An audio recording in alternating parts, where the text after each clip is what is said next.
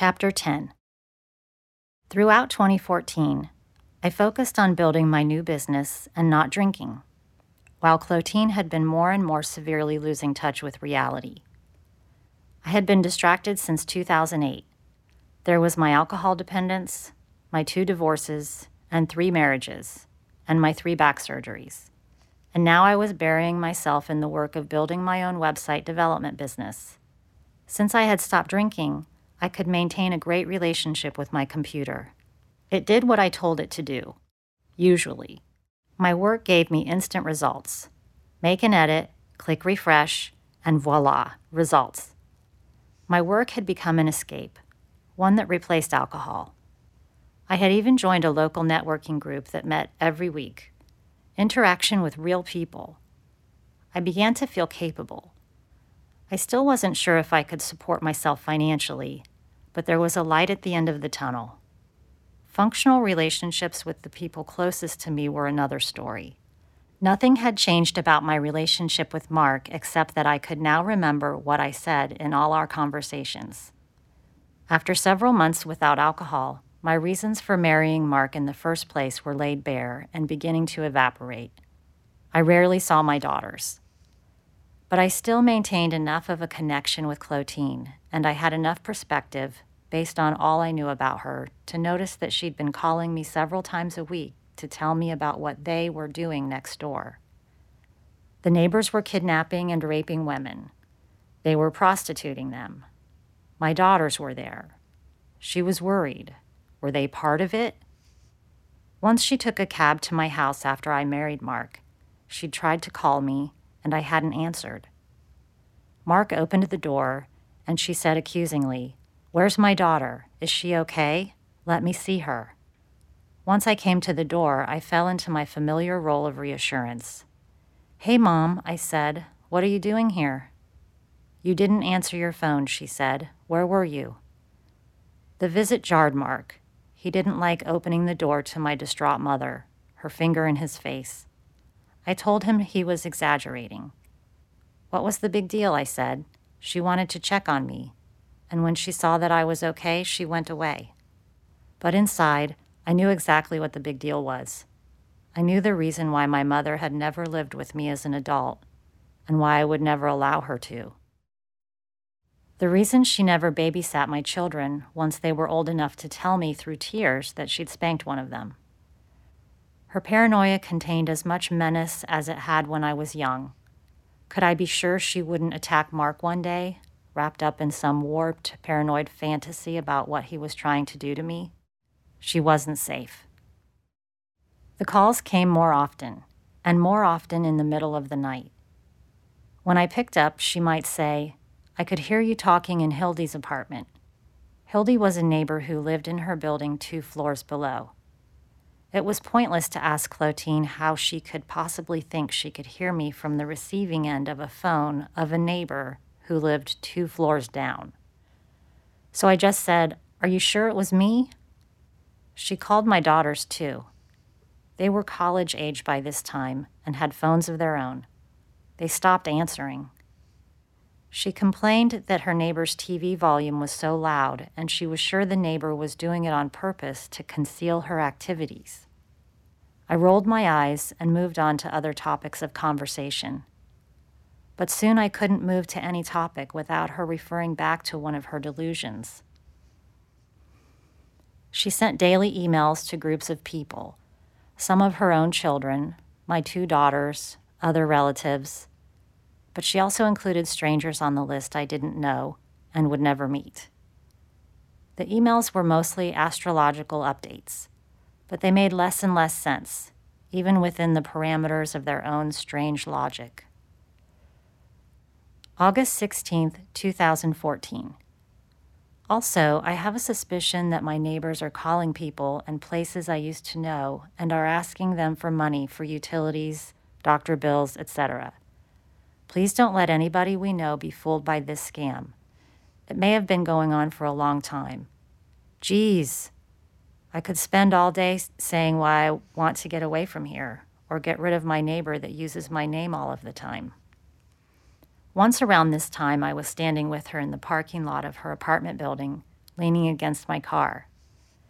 Before my brain could stop the words from tumbling out, I asked her, "Mom, do you think any of this stuff you're saying about your neighbor might be going on in your head?"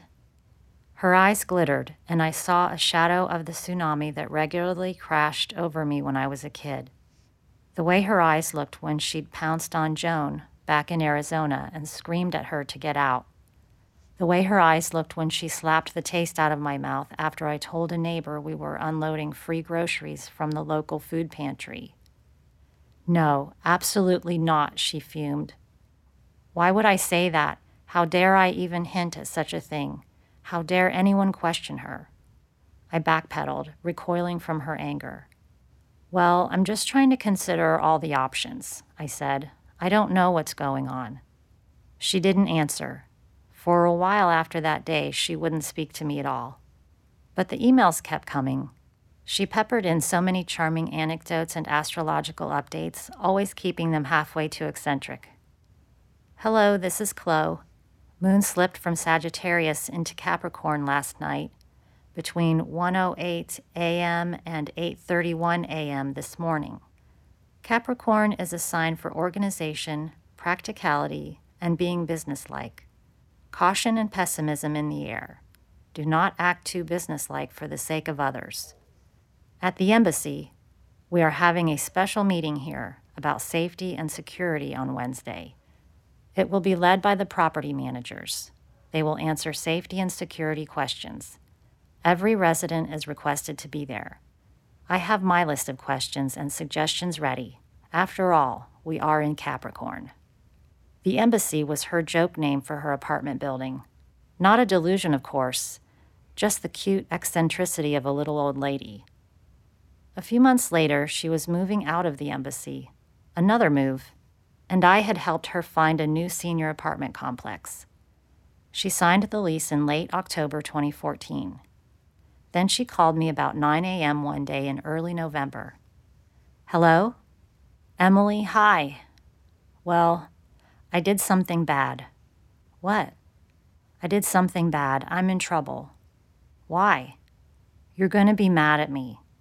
"What did you do?" I sat down on the living room couch. "Just tell me what happened," I said, trying to sound casual. "Well, my neighbor has a Halloween decoration on her door," she said. Oh boy, I thought. Did she tear down this poor woman's Halloween decoration? So I lit a match to it. I'm just so tired of what she's doing. She's playing the TV loud on purpose so that people can't hear what's going on over there. I interrupted her. "A match? Did it catch fire?" "Well, it made a lot of smoke. I tried to put it out right away." "Did the smoke alarm go off?" I asked. "Yeah, and the doors closed," she said, referring to the emergency fire doors, which automatically triggered shut in case of fire on either end of the long hallway. "When they closed, it scared me, so I ran to the kitchen and got a glass of water and threw it on the door. And I ran back to the kitchen and got another glass of water and I threw it. But she opened the door and I threw it in her face," Chlotene said, a giggle bubbling up with the last three words. "But then the fire department came, and there were so many, and, I put the fire out before they even got there. It was just a lot of smoke." I sat down on the couch and started rubbing my forehead with my free hand. "The fire department? What did they say to you?" I asked. "Well, they didn't really say anything, but then the police came." "Oh no," I whispered. "Mom, what did they ask you?" "They came inside my apartment, and I was crying. They told me it was going to be okay. I don't want to go to jail." "Is that what you told them, Mom?" "Well, yeah, I don't want to go to jail." "Wait, did they arrest you?" I asked. "Well, they were looking at the tarot deck on my table. They were looking through the deck, and they asked me about the fire card. Of course, that's not even what that means. That's what I told them." "Oh no," I groaned. "This is a big deal. This is a really big deal, Mom." "What else? Tell me exactly what you told them."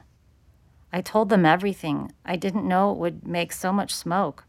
The fire was out before the fire department got there." "What did they tell you to do next?" "The detective left his card here," she told me. He wants you to bring me into the station." "Okay," I said. "Give me the number." I took her to the police station the next day. They took her mugshot, fingerprinted her, and we left. Her apartment complex happened to be across the street from the station.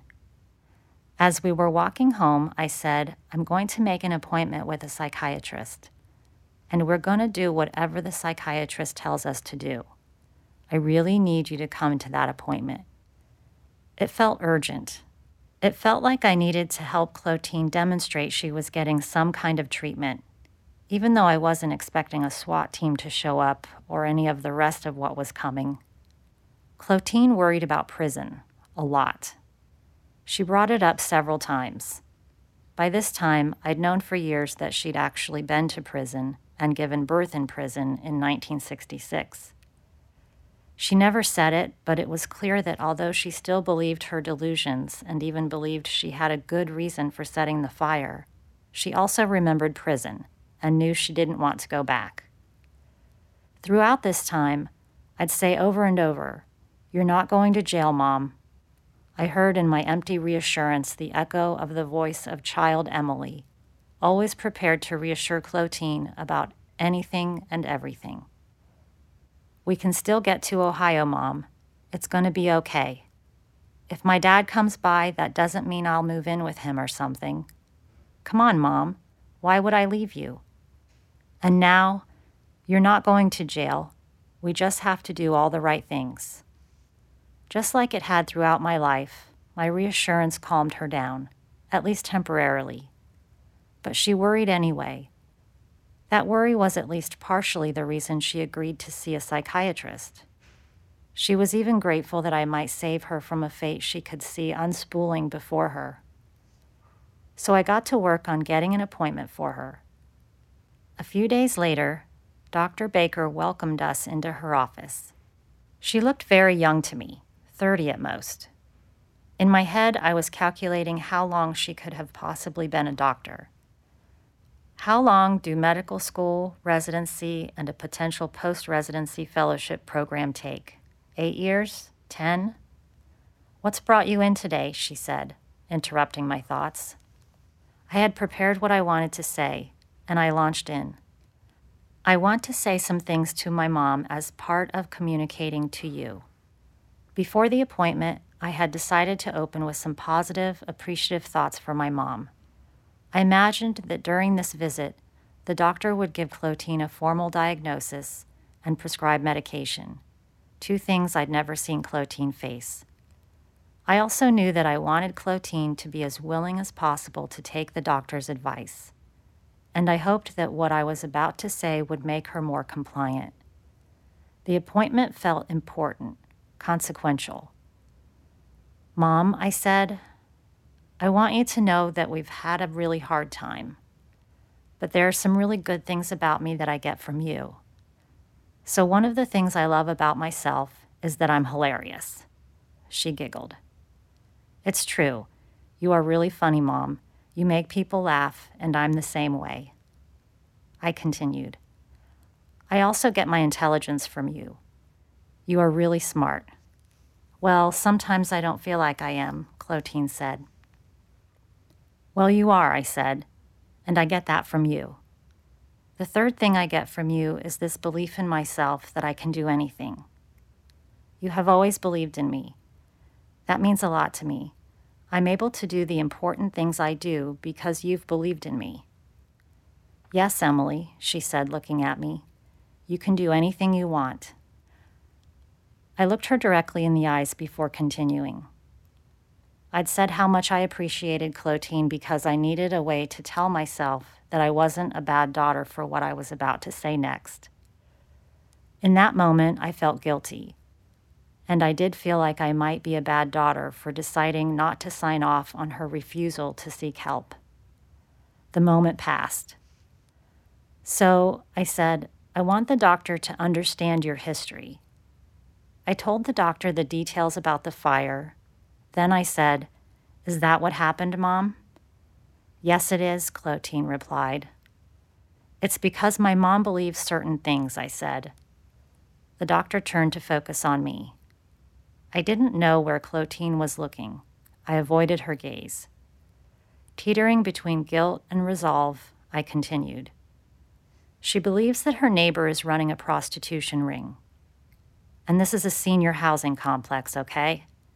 She thinks people are being held hostage. She thinks she can hear conversations downstairs that are clearly out of earshot. She thinks she can hear both sides of a phone conversation on the first floor, on the other side of the building, when she lives on the third floor. I continued to keep my eyes forward, careful not to look at Chlotene for fear her reaction would silence me before I was finished. I was, for once, speaking the whole truth about my mother's illness to someone who didn't seem like she was going to crumple any of it into a tight, crinkly ball and toss it away. "How long has this been going on?" asked Dr. Baker. "Well, that's really happening. I have really good hearing," said Chlotene before I could answer. I kept my gaze fixed on Dr. Baker as I said, "Mom, you have been hearing voices your whole life, and it's always the neighbors. Don't you think that's strange that you always have a problem with neighbors?" "Yeah," she replied credulously. "I don't know what it is about me." "Mom," I said, finally turning to her, "tell her about the time you saw Osama bin Laden." My mom launched into the story. The nursing home, tall man syndrome, the turban touching the ceiling. Dr. Baker took it all in stride. She asked a few more questions. "Have you ever taken psychiatric medication? Have you ever been hospitalized?" As the 30-minute visit was ending, Dr. Baker said, "I'm going to recommend immediate hospitalization so that Ms. Tubbs can get stabilized. She's set a fire, and it's clear she is a danger to others." I was shocked. Wow, I thought. Hospitalization. This really is serious. That moment brought me validation, which brought me relief. Chlotene had an illness, which meant she had options for treatment, a path to follow. All these years, without a professional diagnosis, I found I couldn't really say, "My mom has schizophrenia." I no longer felt pressure to minimize Clotene's condition or her actions. Now I had to find out whether she would continue to deny help. "Are you willing to do that, Mom?" I asked. "Are you willing to go into the hospital?" After I explained and assured her that I would handle the cable guy and pick up her Shih Tzu, Tiny, she relented.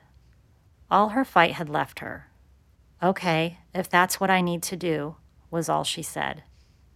She wasn't admitting to any mental illness, but she'd just been booked at the police station. Even she knew everything wasn't okay. I drove her straight to the hospital without stopping at her apartment or anywhere else. I didn't want to lose any momentum. After finding a hospital with an open bed for her, filling out paperwork, hanging around waiting rooms, and completing all the other tedious steps that grease the wheels of institutionalization, she was admitted that day. The lobby outside of the psychiatric ward had a set of lockers, and we found a locker for her and put her stuff in it. Then I said goodbye. "How long am I going to be here?" Chlotene asked. The social worker said, "You'll talk about that with the doctor. No longer than you need to be." "They don't keep people in these places for a long time like they used to," I added. "Probably just a few days." In the end, it was almost a month. She had to leave her entire life behind that day. I reassured her I'd be picking up Tiny as soon as I left the hospital. I told her I'd bring her some clothes. I wasn't allowed to bring her anything else, not even books. "Okay, Mom," I said, waving. "I'll be back to visit you. I'll be back as soon as they let me come." "Okay," she said. She seemed to be taking this new development pretty well. I don't think she knew what was coming. She didn't know how the medication was going to make her feel, or that she would lose 100 pounds within the following year as a side effect of her schizophrenia medication. She didn't know the medication would cause such pronounced tremors that another doctor would diagnose her with Parkinson's disease. and she'd take Parkinson's medication unnecessarily for the next 12 months. She didn't know that her schizophrenia medication would have another bizarre side effect of bleeding her dry of her affection for her dog Tiny, whom she gave away 2 months later.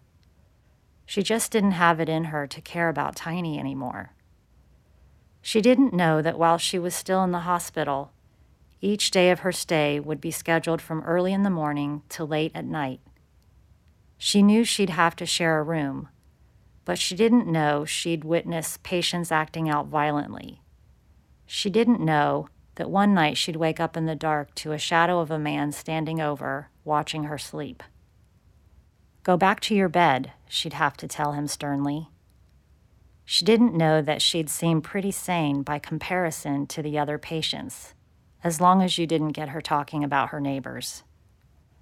She also didn't know that she wouldn't have access to caffeine, so in addition to beginning a new medication regimen for schizophrenia, she'd also have to deal with headaches from caffeine withdrawal.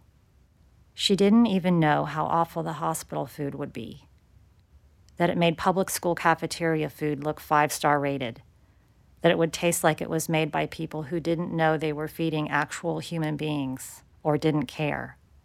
She didn't know all that when she waved goodbye.